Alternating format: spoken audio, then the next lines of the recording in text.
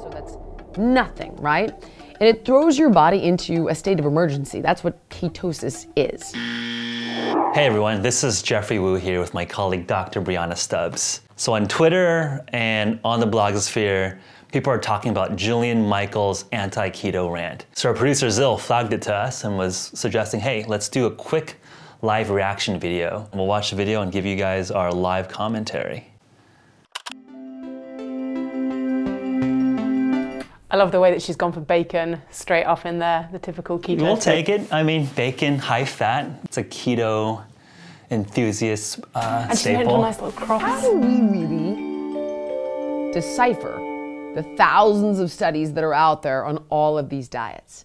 And the problem is, what people will do to try to sell you a false bill of goods is take one study and blow that study out as though it's the entire picture, when of course it isn't. Imagine you have a Nothing controversial so far. I think that's reasonable. Let's not over-extrapolate data, so we agree there. massive painting, but I only showed you this tiny piece of the painting, but you had no idea what the hell else was going on over here. There's no way you could get an accurate read on if this is a sad picture, a happy picture, a danger, like there's no way you could know, correct?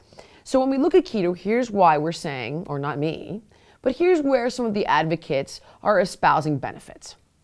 Well, what are we doing with keto, right? We're removing carbohydrates. Anything that elevates, you've got about 20 grams of carbohydrates a day that you're ingesting, which is essentially nothing. It's about 80 calories worth of carbohydrates out of what could be anywhere from a 1,600 to 2,500 calorie a day diet. So that's nothing, right? And it throws your body into a state of emergency. That's what ketosis is. I would disagree with that. To rewind back, if we didn't have ketosis, we wouldn't exist like we do now. We have to have a way of fueling our brains and keeping our brains going if there is no carbohydrate. So the reason that our bodies make ketones is to make big stores of energy as fat accessible to the brain. So I wouldn't say that it's necessarily a state of emergency. Yeah, it's I think even just a more concrete example is that newborns are in a state of ketosis when they're born because they're drinking their mother's milk, super high in fat, very low carbohydrate. Babies are using ketones as fuel.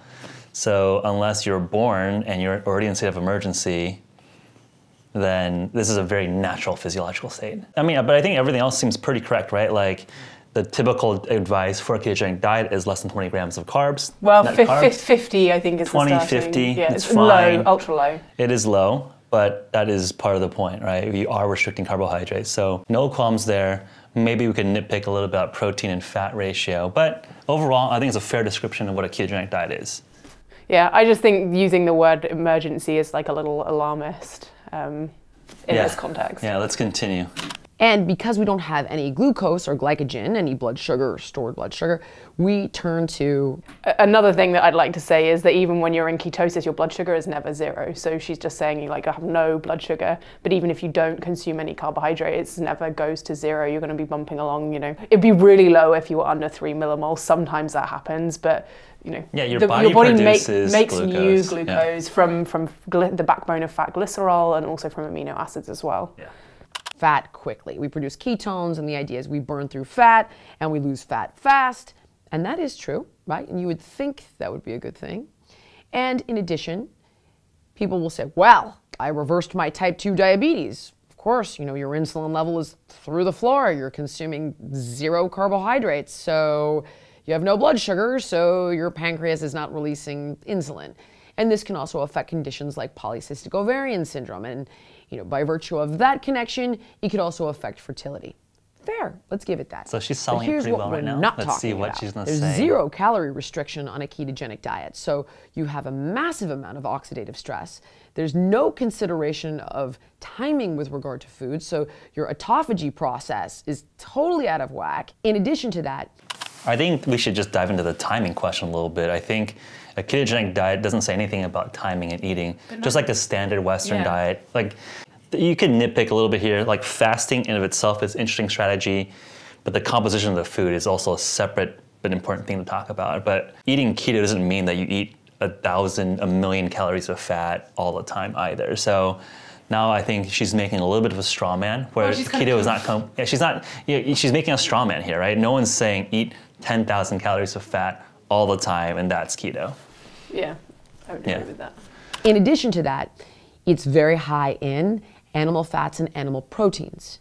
So we're seeing that diets rich in saturated fats are poor for our telomeres, oxidative stress, increased inflammation, your nutrient-sensing pathways that are related to the health of your metabolism are overrun with constant food, heavy fats, lots of animal protein, and on. We know it hurts your telomeres, and on and on and on. I think it's actually pretty funny because one of the benefits of a ketogenic diet is the production of ketones, which is known to be anti-inflammatory. Yeah, I mean, to go back to like what she's saying said at the very start, like there's a lot of studies out there and you don't want to focus in on any one, but there's certainly plenty of evidence that the ketogenic diet can be anti-inflammatory. So I would say that she's kind of like fallen into her own trap of saying that it's very pro-inflammatory. I think, you could kind of, especially in animal models, there are times when the high-fat diet can be inflammatory. Like you said, we know that ketones themselves have anti-inflammatory effects, but I'm not going to put myself out there and be like, oh, high-fat diet's always very anti-inflammatory. I'm sure that there are settings where they are pro-inflammatory, but there's also a lot of reasons why the ketogenic diet could be seen as being anti-inflammatory. And also, she's talked a few times about oxidative stress, and again, we know that ketones are really good at scavenging the reactive oxygen species ROS.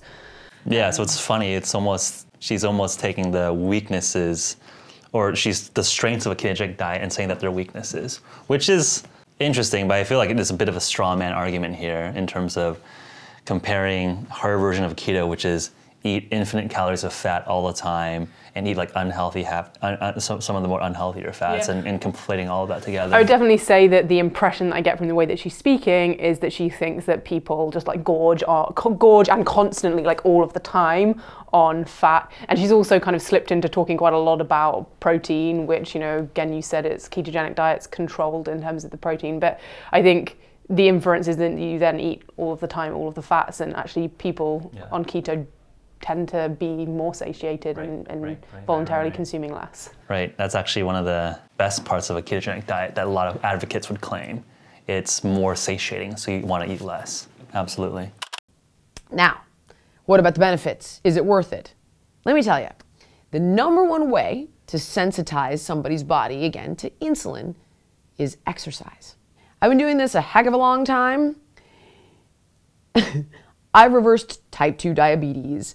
I've helped people get off all medications for type 2 diabetes and PCOS and get pregnant after years of trying and failing through a common sense diet where we don't eat too much, we eat real food, and we have balanced macronutrients. So I can give you all those benefits with none of the negative side effects of keto. I don't know, it just seems so dismissive. It's like, okay, I don't think anyone says don't exercise. I just think a lot of these approaches are failing in our population nowadays. I think that everyone knows what common sense is, right? Everyone knows to go exercise more and eat a more quote-unquote balanced diet. And if you look at the diabetes and obesity rates, that's up and to the right. So I think if you go with the common sense approach that everyone already knows, well, that is demonstrably failing. So there needs to be some intervention here to change the paradigm. And, I think there's no reason why you couldn't combine exercise with a ketogenic diet. There was a review published last year that talks about the similarities in sort of metabolic benefits of doing the two together. So I think... Let's continue to see how she wraps up here. And last thought on keto, we're stripping our body of certain fruits which have a ton of antioxidants and polyphenols in them. So again, when we look at oxidative stress and free radicals and how they're aging us. I think she's making a fair point that if you are on a ketogenic diet, you have to make sure that you include enough sources of micronutrients. And, maybe first, outsiders look at the keto diet would be bacon and butter and steak. And actually, if you listen to Doctors Finney and Volek talking about a well-formulated ketogenic diet, they really emphasize the importance of like leafy greens. A lot of the resources that we write about, right? Yeah, you can have fibers, you can have leafy greens, as you said. And, some like berries and stuff as well. Low sugar berries. And also nuts and other sources of micronutrients. So I think, she was raising an important point that it's not, you have to make a conscious effort to include sources of micronutrients in a ketogenic diet and be careful with it. But again, it's not like the standard American diet is rich in all of these good things anyway. It's very heavily processed and... Yeah, I think it's like, okay, I get her point. Let's make the more sensible but smart way to do a standard American diet. Fine. You could also make the same steelman argument of let's make a sensible, well-formulated ketogenic diet with your leafy greens, with the nuts, with the appropriate meats and the fish to make sure you have that micronutrient spread. I think a more smart debate would have steelman arguments on both sides, right? Yeah. Like don't have the best possible version of your debate arguing with the worst possible version of your opponent's debate. Yeah. If you're really proud of your idea, then come fight against the best possible version of your opponent. We need to look at antioxidant foods that help to combat that. When you start cutting out digestive enzymes in papaya and pineapple and mango and all of the beta carotene, which is one of the top things to help keep your telomeres long, something like keto is detrimental on so many different levels. I'm interested as to why she's linking antioxidants and fruits to longevity. And again, you sort of mentioned that she's picking arguments on one side and neglecting arguments on the keto side, because there's actually a couple of studies that have come out showing that calorie restriction and ketosis and also ketogenic diets and cyclical ketogenic diets in animal models can actually promote healthful aging. So what's they call it? Health span and lifespan in mice. So I think the argument that keto is killing you earlier in terms of it on a cellular level, let's leave aside the There's no data to suggest that, and in fact it's the opposite data. No. You're seeing longevity expanding effects. And then I would say where's the data on polyphenols extending life? That doesn't exist. Well, there's unless you talk about resveratrol or something, but very stuff. Small, spotty stuff as well. It's maybe kind even of less. Much and much, yeah. Yeah. And the amount of benefit is so small when we can take a completely different path, get all the benefit over here, none of the negatives over here, and all the benefits over there. I guess we can give our concluding thoughts here. Look, I get Jillian's point, right? I think we gotta be controversial, gotta make some strong statements. I know it's a 4-minute video, you can't get into the nuance. So I get where she's coming from. There's a lot of hype in the keto land. You're not necessarily gonna live forever, melt fat off your body instantly off of just eating bacon 24/7. I think one thing to point out that she didn't talk about at all in the video is that, keto is really, really useful for targeted clinical use cases. It's one of the oldest treatments for drug-resistant pediatric epilepsy. There's some really interesting emerging data in a number of different areas, Alzheimer's disease, cancer. To rule out keto as a really valuable weapon in our toolkit is kind of a little short-sighted. Yeah, and just to assuage the folks that care about the nuance, the science, keto is not gonna kill you. Keto is not gonna shorten your lifespan. And there are very broad benefits for doing a properly formulated ketogenic diet. And one of the things that I think was funny is that in the beginning, it's people are pushing keto to sell you some stuff. But she's basically trying to sell you her stuff, which is her diet book and her plan, which is kind of ironic to go ad hominem and do exactly the thing that they're saying. Come read my strategy, my process, my book, and then that is the one true way. Well, I That's think kind of amusing. We're kind of going against a tide of negative feeling towards fat that's been around since the 50s when Ansel Keys did the Six countries study and, claimed to have found a link between saturated fat and heart disease. And ever since then, this fear of fat has been enshrined in public policy. And the US was the first nation to publish dietary guidelines and advise that people cut back on fat. And that's really been, at the forefront of global consciousness since then. And so because a whole generation of nutritionists and people who have studied food science have been trained with that as the lens, there are people who don't agree with that, but they're in the minority. And they're kind of seen as kind of maybe progressive or a little bit weird and out there, but there are now people who are starting to look at the physiology and look at the new stuff that's coming out around higher fat diets such as the ketogenic diet, and get away from the fact that they're dangerous or unhealthy. So it's sort of, I think she's probably like somewhat a product of her training and that like generational training as well. And maybe in the future. But I would say that's a discount to rational, active scientists who we know that are much older than she is, who are still very progressive and open-minded. Look at the data, right? Professor Tim Noakes, who's an older gentleman, is out there looking at the data, fighting the good fight around the misconception there. One thing that our producer Zil flagged, I didn't know about her background, was that she was actually a judge on The Biggest Loser and a coach on The Biggest Loser.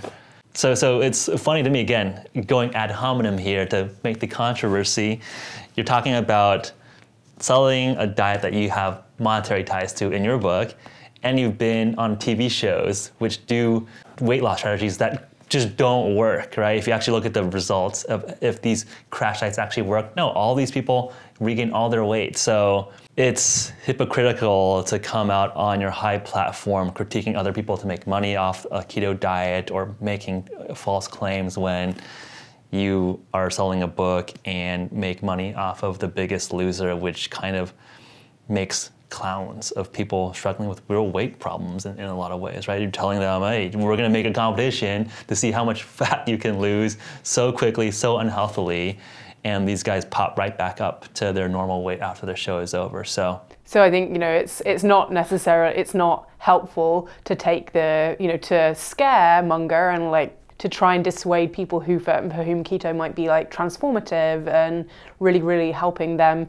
lose weight and get to a place that they've not ever been before. So I think it's not necessarily for everyone, but if it works for some people, there's absolutely no reason. And there's strong evidence suggesting it could work for a lot of people. Yeah. Those are our thoughts on Jillian Michaels' Big Think video. If you like content like this, consider subscribing to our YouTube channel. We also have a weekly podcast called the HVMN Podcast where we discuss topics like ketogenic diet and human performance broadly. Subscribe, give us your comment, give us your feedback. Thanks so much, and see you guys next time. Goodbye.